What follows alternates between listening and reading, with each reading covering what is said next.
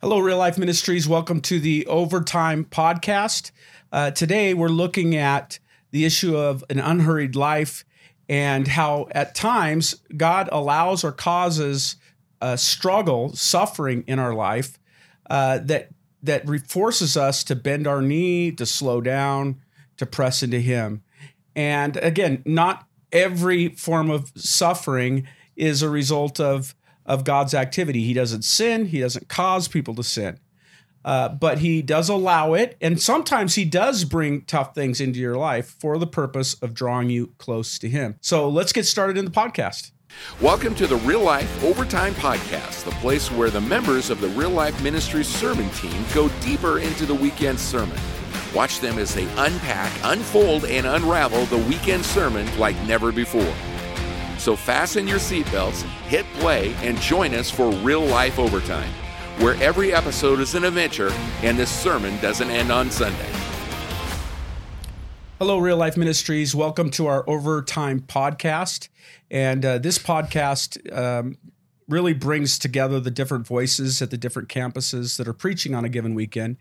And we have a sermon team where we all work together, and then we all have kind of our own little bit different angles because there's so much variety and content that we get as we do the sermon team together. And then we each have interactions with people in our church, questions that people ask, and we can't deal with all the content. We can't deal with all the questions in the sermons, but this Overtime Podcast gives us an opportunity to sit down and talk about it after the fact and maybe answer some of the questions that we got from our folks and from our life groups. We're all in life groups. We're all making disciples. So it's so fun to unpack what we preached on and hear what people really got from our sermons, which is sometimes very humbling for all of us here. I'm here with Christian Putman, who preached at the Coeur d'Alene campus, and so great to have you here. I'm here with Gabe, who preached at the Hayden campus, and then of course I preached here. And this week we don't have the North campus, but usually we will. And so this weekend in our Unhurried series, we were talking about having an unhurried life, and we were talking about how sometimes God does things or allows things into our life that forces us to become unhurried. And, as you were thinking about that, Christian, where did you go with that this last week?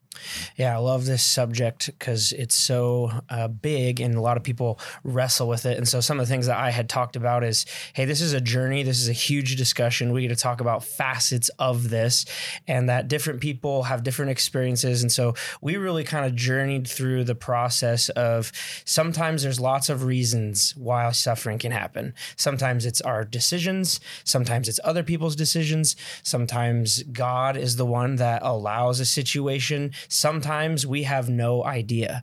And so in that process, we talked about how we can have the lens of the cross, whatever it is, whatever reason, whether we know it or not.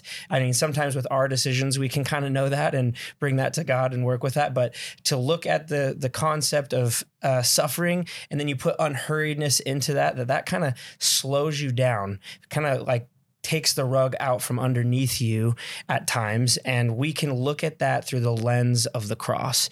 And in that process, when we're aware of the realities of suffering, when you choose to do that, it kind of leads you to a progression once you kind of know, okay, there is suffering. There's a broken world. People make decisions. We make decisions. So what do we do? And we talked about digging our roots very deep into who God is.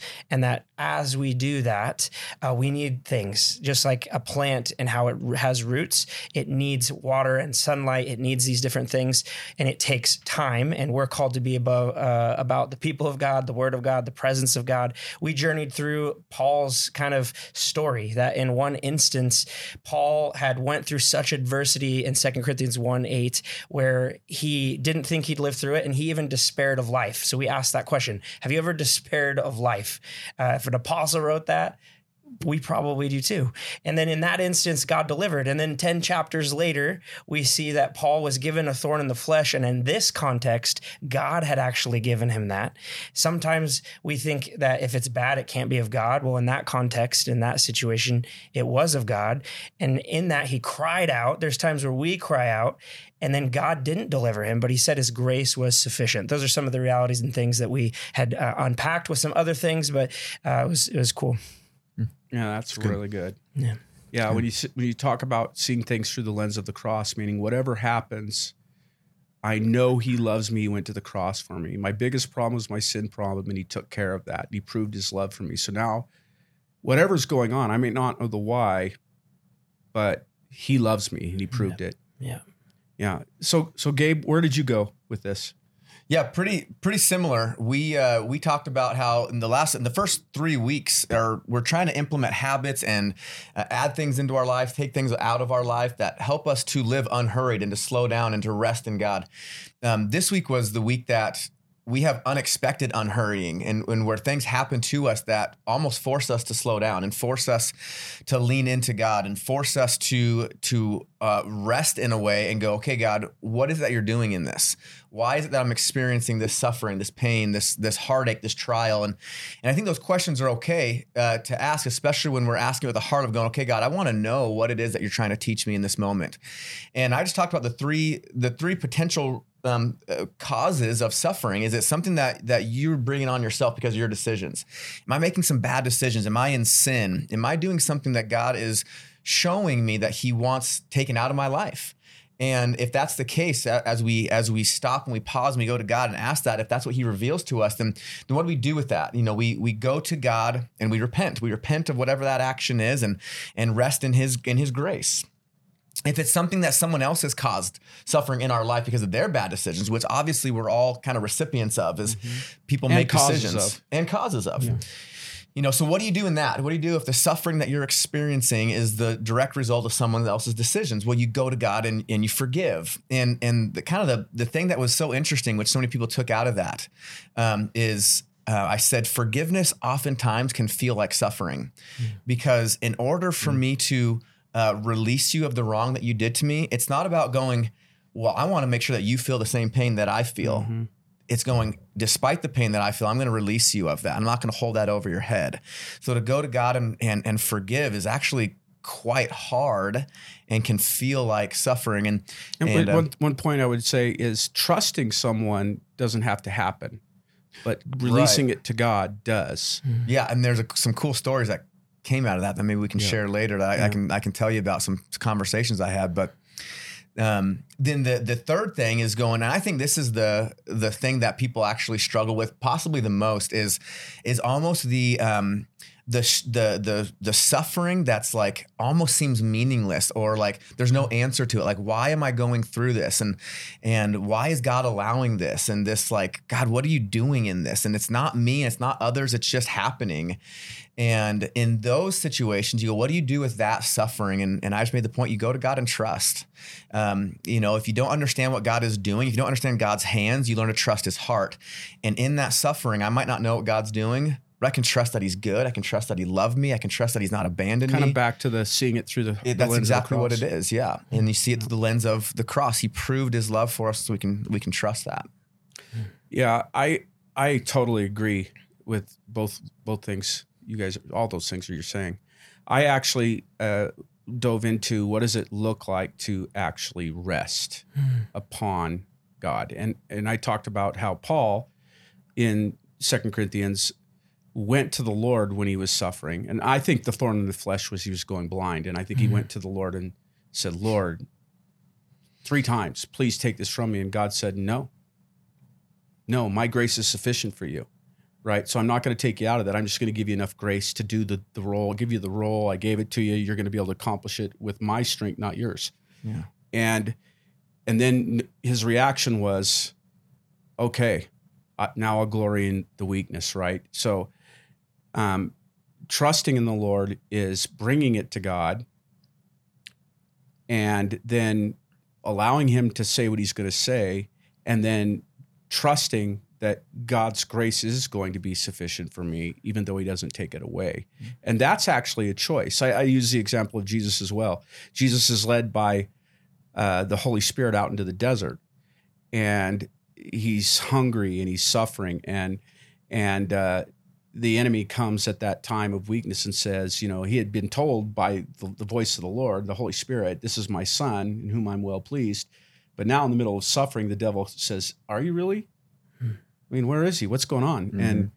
And he said, if you're really the Son of God, turn these stones into bread. And Jesus actually quoted scripture in the Old Testament. He said, it is written, man does not live by bread alone, but by every word that proceeds from the mouth of God. Mm-hmm. So Jesus actually was trusting what God had said and putting his weight on that. Mm-hmm. We think of resting in God meaning no activity. Mm-hmm. No, resting upon, meditating upon God's word day and night. Hinduism says, empty your mind. God's word says, fill your mind and meditate and mull over my words.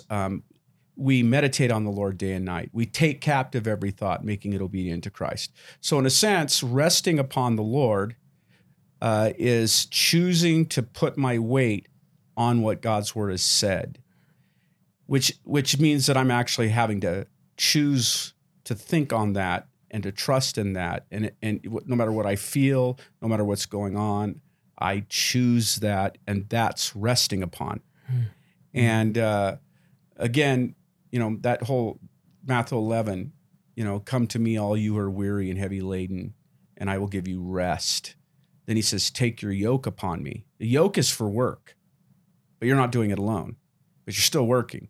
Resting seems like it should be absent of any sort of hard work. No, choosing to rest upon the Lord is rest. It's both, and it's putting your weight on. So we talked about that, because I don't know about you guys, even when I'm trying to do my devotions, I've got all these thoughts that come to my mind, right? Like, okay, I need to call that person, or that person was in the hospital, I didn't see him, or, the attacks, and I have to actually say no to those things, which is work, to rest, that God has got this, that God is. And again, some people, it's so funny, the devil will cause us to wrestle, and we'll do the right thing, wrestling against him, and then he'll say, "What, I thought you were supposed to be resting."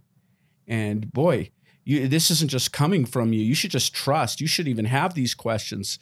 And so he causes us to wrestle, then he accuses us of wrestling. Mm-hmm.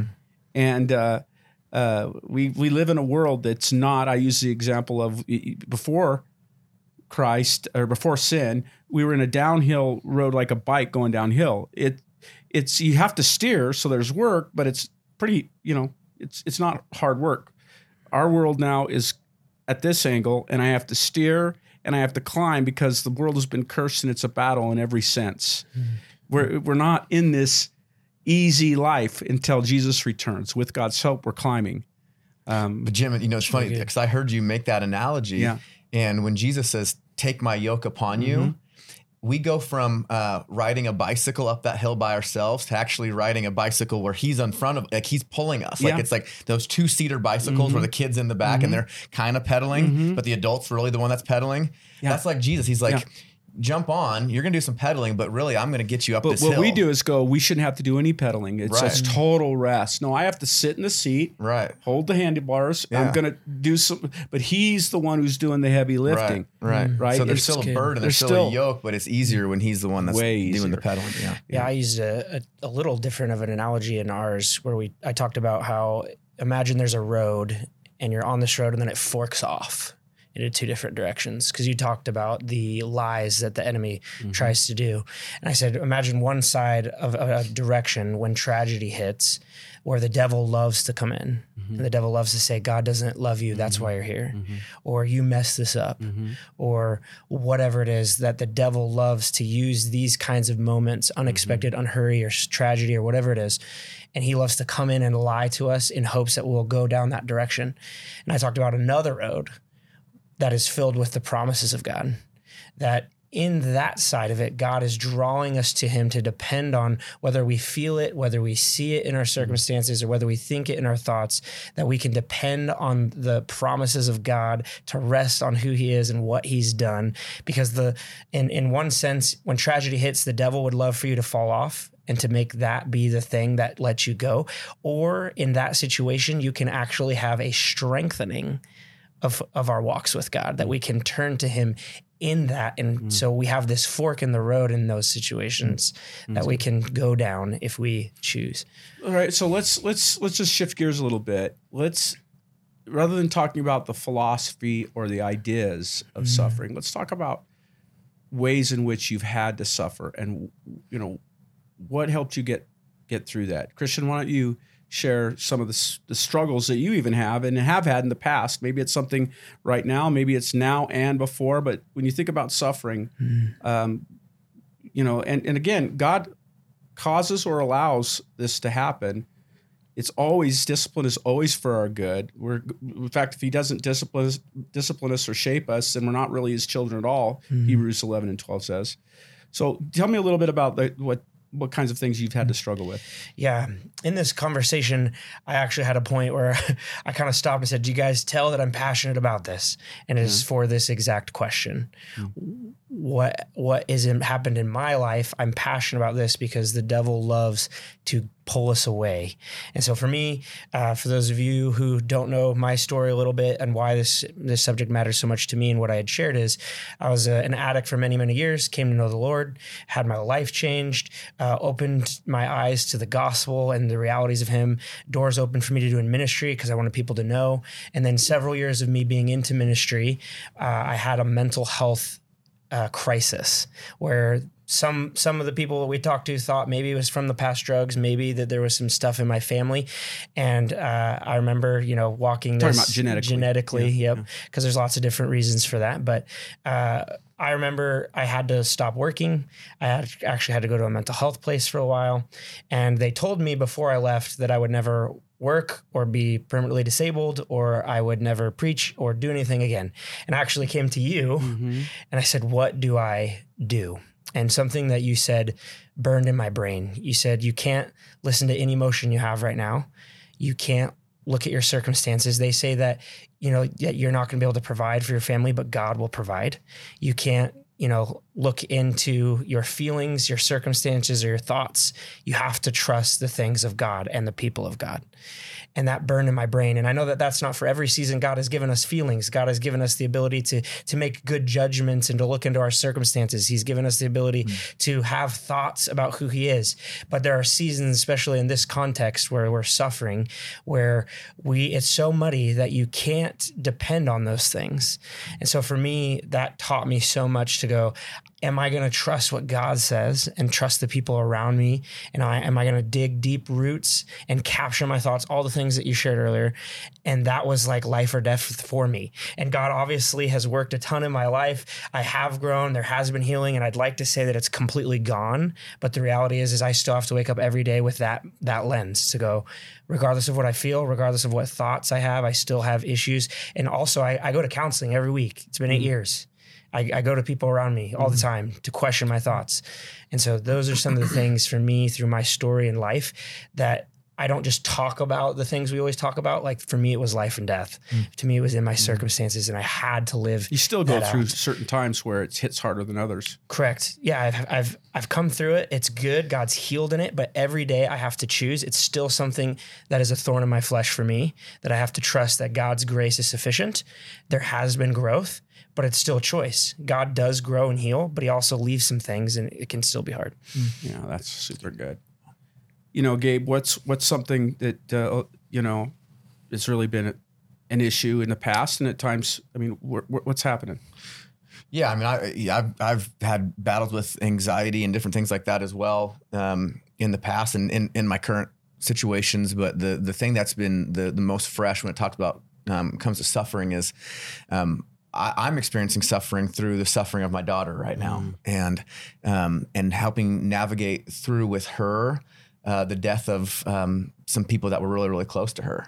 And at 12 years old, she's asking me the question, if God loves us so much, if God loves me so much, why is he taking people from me that I love? And I mean, I'm just like, God, I mean, you talk about gut wrenching feelings. And as someone who's walked with the Lord for a little bit of time, I can reconcile those things. This is new to her. And so I'm trying to walk her through the feelings and the emotions that she's experiencing. And I'm trying, there's a time and a place to give her the right answer. That, we live in a sinful, broken world. Right. There's a time and a place to go, God works all things together for the good of those who love him and are called according to his purpose. Those things are true. And there's a time for that. And we've had those conversations, but I just knew in those moments when she was crying on my shoulder in the kitchen, asking me this question, it wasn't time to give her that. It was time to go, sweetheart, I'm so sorry you're feeling that way. I'm so sorry you're sad. I'm so sorry that you lost someone that you love. I love you. God loves you. And we're going to get through this together. It was prioritizing what we call the connection over the correction, prioritizing connecting with her in that moment and empathizing with her over just giving her the right answer. And so that's what I'm currently experiencing right now, is walking through with my daughter and trying to feel with her, allow her to feel the feelings that she's feeling, allowing her to ask the questions that she's asking. And then eventually we point her back to the God's word and go, listen, sweetheart, we don't know all the things that God does and why he does them, but he loves you. This is going to turn out for good. Miss Ashley is in heaven. She's not in pain anymore. Like, there's the right things to say. But right now it's just the balance of going, when do I say that? And when do I just let her cry? Yeah. Maturity, discipleship in Christ it's truth, but it's coupled with relationship. Bible says, weep and mourn with those who mourn. Yeah. Rejoice with those who rejoice, right? Yep. There's this connection that we go through that helps sustain people and ourselves. That's so good. And I think about struggle and suffering. In a role that we're in, we see a lot of struggle and suffering. People call when they're dying, or they have cancer, or they lost a marriage, or there's all, so I'll tell you, there's certain things that, like, man, I just don't even see how this is going to work. Yeah. And I've experienced that in my own life. Probably, my sons are all in their own way. They're my greatest joys. And yet things that they've been through have also been a part of my greatest suffering. Yeah. And, when Christian was a drug addict and so rebellious, and, we had to leave him in a homeless shelter. I remember when he OD'd from drugs and he's in a coma in the hospital. I mean, there's all these things that you're suffering through, and you're like, God, why? Why? What is the reason for this? In a sense, I had to give up my son. I thought I wasn't sure he was going to come out of a coma. I wasn't. And so in a sense, he didn't die, but there was a time where I thought that was the reality. And so I had to experience those feelings of a death of someone that you tried to raise in the Lord, and you did the best you knew how, and you spent the time and you did the things, and obviously you're not perfect, but it's over. And it seems like, how could this possibly be used for good in any way? And it's during that dark night of the soul that you have to wrestle, and you have to go, okay, Lord, I'm going to trust that there's something going on I don't see. There's things I don't know, that you're good. And I had to have the people around me, the counselor that I went to, and the people, I had to be able to talk about my feelings, that I was angry at God. And they let me get it out. They didn't shame me. You're a pastor, and you're this, and you're that. They were like, they cried with me, and they supported me, and they were my friends, and they lifted the extra burden that I couldn't lift. And through that process, I had to live with, you look at now, and of course God solved it all, but it wasn't immediate. There were times where it just didn't seem like, and then I remember he's finally back with the Lord. He's in the ministry, and it's like, it's a win story. And then he loses his mind. Yeah. And I'm like, how could this? I mean, he finally comes back to the Lord, and now he loses his mind. He wakes up one day, and all the things they said were potentially going to happen with the drugs, now they're, and life is a wrestling match, and wrestling with the help of the Lord, with the help of God's people, trusting his word is a choice you're going to have to make. And hopefully you don't have to make it alone. God didn't mean for you to have to do it alone.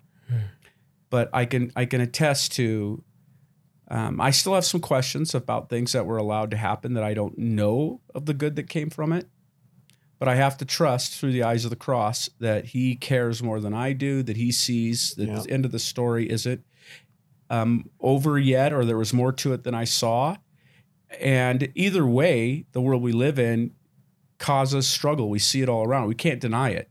And we can't say it's just it's their fault. The Good Samaritan we talked about last week, it's not his fault. I mean, yes, we're in a broken world, but this happened, and there was no reason that this was his fault. It happened to him. Now, what do? We do what God asks us to do, helping others, allowing others to help us, and we move forward, knowing that sometimes God is going to I love pulling the carpet out from underneath you. He's going to shake you off your feet to your knees, because the best thing for you is trusting in him and walking with him, even when it looks like he's going in a different direction that you don't understand. But we need relationship with God more than we need anything else. We need relationship with one another more than we need all the other things. We need to be involved in what he's doing. And all of those things require time, and busyness, hurriedness, apart from relationship with God, impacts your everything. And that takes time. So as we go through this series, I think on another time, we'll probably dive deeper into why suffering and why bad things happen and all that. I know we've done those series in the past. We'll probably do that again, because I think that's really the number one issue. And as I look forward to where this culture is going and the storms that are coming, I believe, I tell Christian guys this all the time, in an economy where it's dependent upon people that don't know the Lord, and God allows it to go where it goes, if your identity rests in your job, I think you're going to get challenged. Now, from God's perspective, it doesn't, but from people's perspective, it does. Even Christians. I mean, I tithe, so shouldn't my business work? No, the culture hits everybody. Sin hits everybody. Now we're hit by the storm, but our house doesn't crumble. That doesn't mean your job doesn't crumble. It means your faith life, your eternity doesn't crumble. And I think getting ready and slowing down and walking with God's going to get us through all this stuff. I mean, think about it. If the enemy can make us so hurried that we don't have deep relationship with God, we don't have deep relationship with others, we're not serving the Lord, when the storm hits, you have no foundation to be able to make it. Who's going to help those folks? Those of us who do have a foundation. Those of us who do have a life built on the rock. We'll still suffer and struggle, but we won't do it as those who have no hope. And we'll be able to be a light to those around us. So I'm hoping this series makes a difference in people's lives. Yeah. Thanks for meeting today, guys. Thanks for talking about it. And one of the things that I love about you guys is you have deep roots. You've been through stuff in your life, all different kinds of things, and you're still standing, and God's walking with you. And it's awesome to see that all the campuses are making disciples and helping people see and work through the right things and honoring God. And so thanks for your time today. Thanks for having us. Thanks for having us. Yeah.